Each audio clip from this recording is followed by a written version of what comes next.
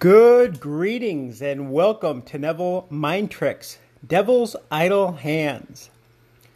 Neville defines the devil or Satan as doubt. An idol is something external that a person may worship. Neville talks about genuflecting to crosses or photographs, saints, candles, what have you.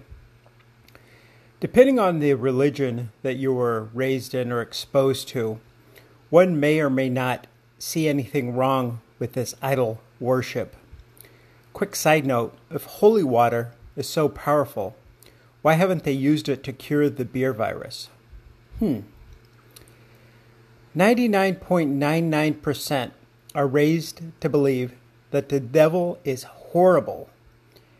Now that we know that the devil is simply doubt, according to Neville, we know that the only terrible external devils are the Arizona State scum devils. For fun, let's replace the word devil with the word doubt in the following phrases and see how you feel. The devil finds work for idle hands. Doubt finds work for idle hands. The do it made me devil.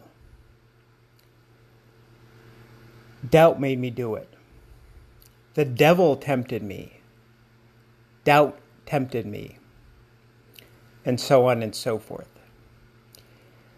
How about this one? They made a deal with the devil, or they sold their soul to the devil. They made a deal with doubt. They sold their soul to doubt.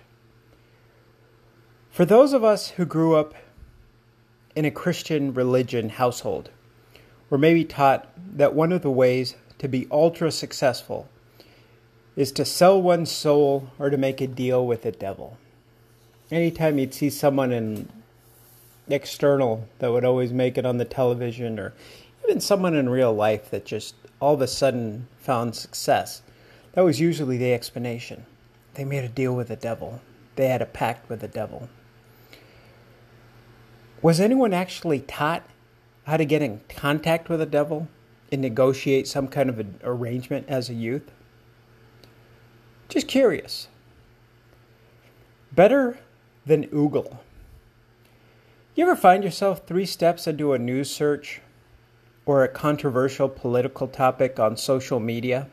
Oh, especially now during election season here in the United States. I remember the last election and then the ones before that. I was immersed.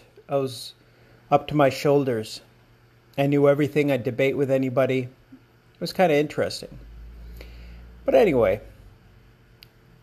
before asking yourself, what the heck are you doing? I mean, you're looking into these stories and you're finding out all this research that's out there and you're like, what the heck?